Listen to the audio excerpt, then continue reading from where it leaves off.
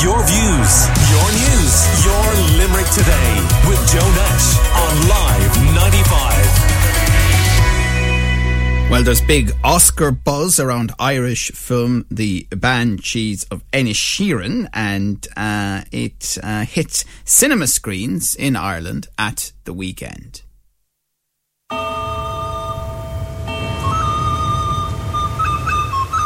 Colin, Sonny, Larry. Didn't you and he used to be the best of friends? We're still the best of friends. No, you're not. Who says we're not? Sit somewhere else.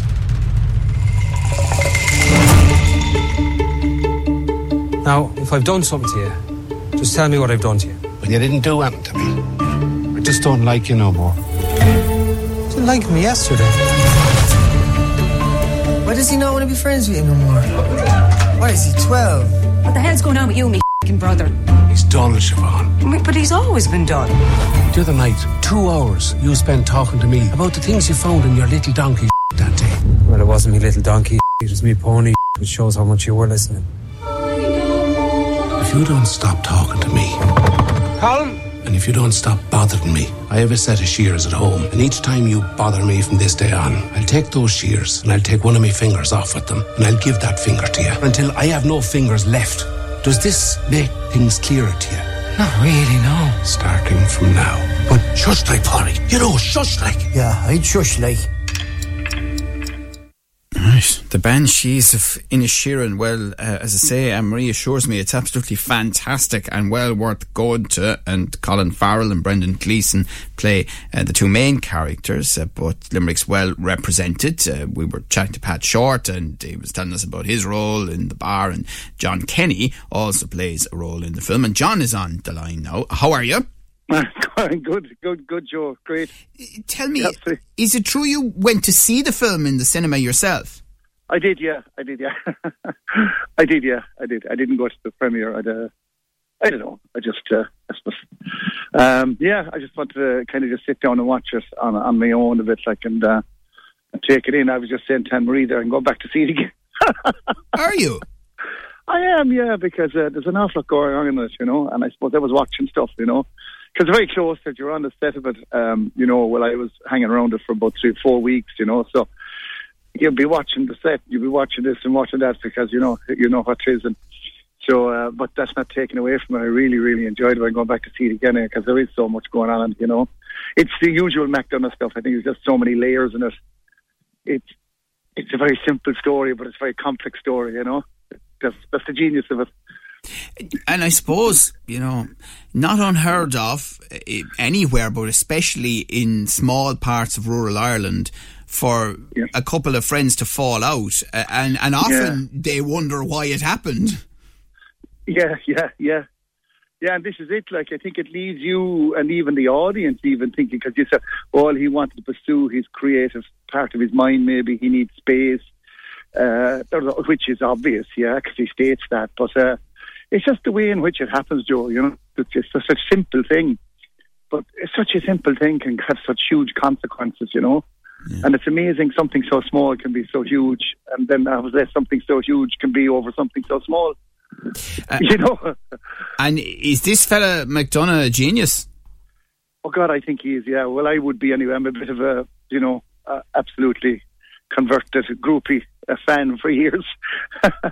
You know, because through his plays like The Cripple, you know, and Cripple of Inisherin, you know, the Skulls of Connemara, the Lonesome West, the Beauty Queen of Lenan, you know, and then he did the other films as well. So, and this thing is that what I love about this piece is because it just reminds me so much of one of his plays, more so than one of his films, I suppose. It has a real sense of that theatrical about it, you know. But I mean, based on, and I haven't seen this one yet, I'm looking forward to seeing it, but based on what I've seen on screen from him before, you'd swear he grew up in the west of Ireland, but sure he didn't, did he? No, his mum is, but he has a huge love and ear for the language of the West, you know. And I mean, he's absolutely, I mean, I've never worked with anyone or seen anyone that when you're doing a script or play, we did the play with Druid, every single word, even down to the pronunciation of it, had to be pronounced in a Connemara way, you know. You couldn't just pronounce it your own way. It was pronounced in a Connemara way, certain inflections, certain way of saying the word, you know. And that's how the detail in the language is. Like, I mean, I went over to London just to do one word, you know, and I was there for 4 hours repeating the one word. Really? And the word was, you know, it's a line in the film. It's rowing, and it's "Are you rowing?" And that'll tell you how he feels about wanting to get something the way he wants it. But hang on a minute now. So isn't that the way we say it in Limerick? Well, you see, you might say it in Limerick that way, but in the West it'd be more like rowing. Are you rowing? Like the difference, you know. Now, if you can spot the difference, I mean, I can spot it a little bit of right. You know, it's a bit round. You know what I mean? But McDonagh could and was insisting. Oh yeah, absolutely. And I went over. I said, like, you know, because you might often do pickups and stuff of little voice things, and that's what it was. Like, it was 2 hours of rowing. And I was nearly rowing with myself. But anyway, that's the magic of it. Well, stay with us a second, John Kenny. Let's hear just another clip from the Banshees of Inisherin. Would you not want him to have to do the one finger to see if he was bluffing, like? No, we wouldn't. Because worse comes to worse, he can still play the fiddle with 4 fingers, I bet ya. Go on back to your own gang now, Pádraig. And talking to me, are you? Why aren't you talking to Pádraig no more? That wouldn't be a sin now, would it, Father? No, but it's not very nice either, is it? Do you know who we remember for how nice they was in the 17th century? Who? Absolutely no one. Yet we all remember the music of the time. Everyone to a man knows Mozart's name. I don't, so there goes that theory.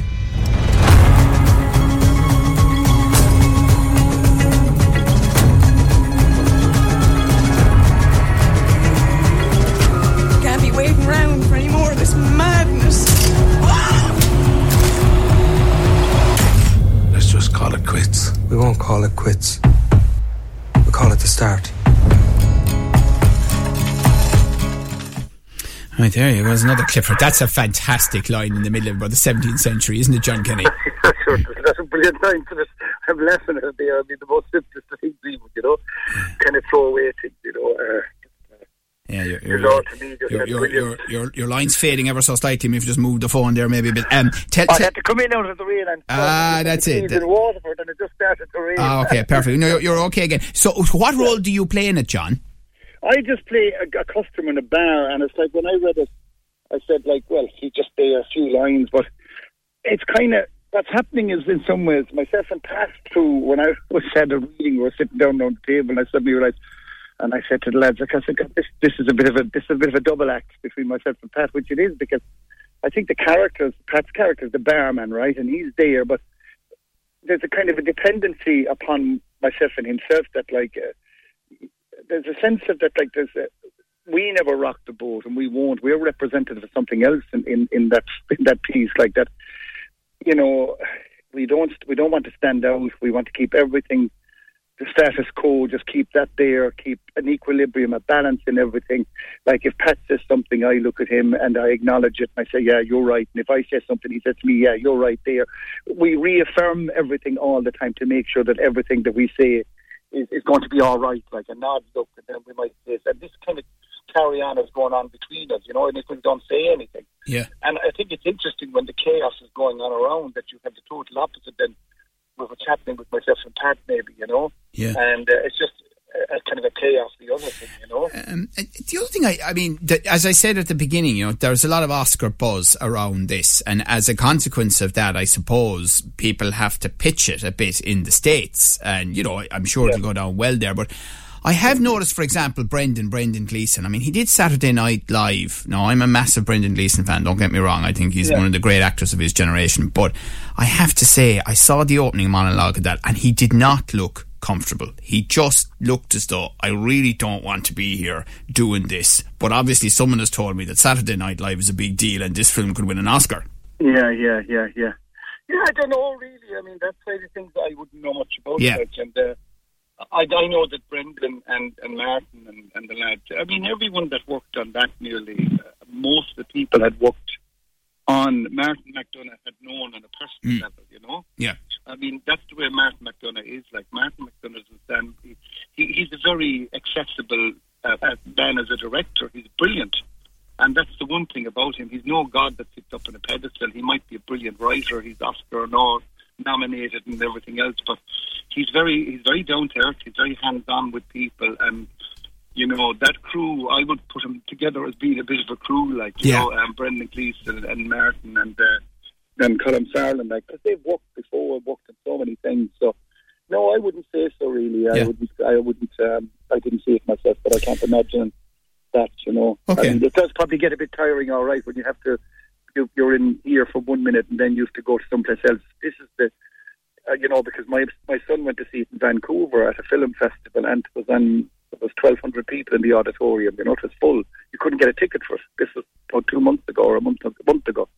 Fantastic. And so, like, there is a buzz out there. It is good because I think people, you know, they respect Martin McDonagh and his work, you know, which is right. And then, of course, you know. Well, you could. I mean, the numbers apparently for the first weekend in Ireland are record-breaking. At cinemas, which is great because cinemas need that boost as well. You know, trying to get back into the swing of things after the pandemic. So, absolutely, you know, and it's a great credit because, you know, like when we were working on that, costume designers from Limerick, Emer from Limerick, I think she went to the Art College in Limerick, you know. Yeah. And costumes in that, like, are God, they're amazing. Like, you know, I mean, the colour and how she did all those amazing costumes with natural dyes and the, you know, and then all the amount of technicians and staff that were on it, they were all, you know, I'm from Killaloo one for the system, you know, after I'm out the road as well, you know. There's a lot of hands-on talent around the place.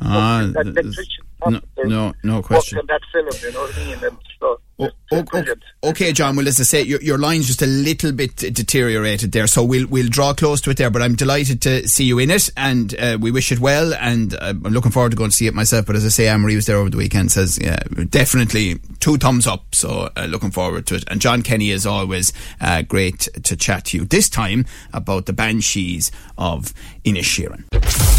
Your views, your news, your Limerick Today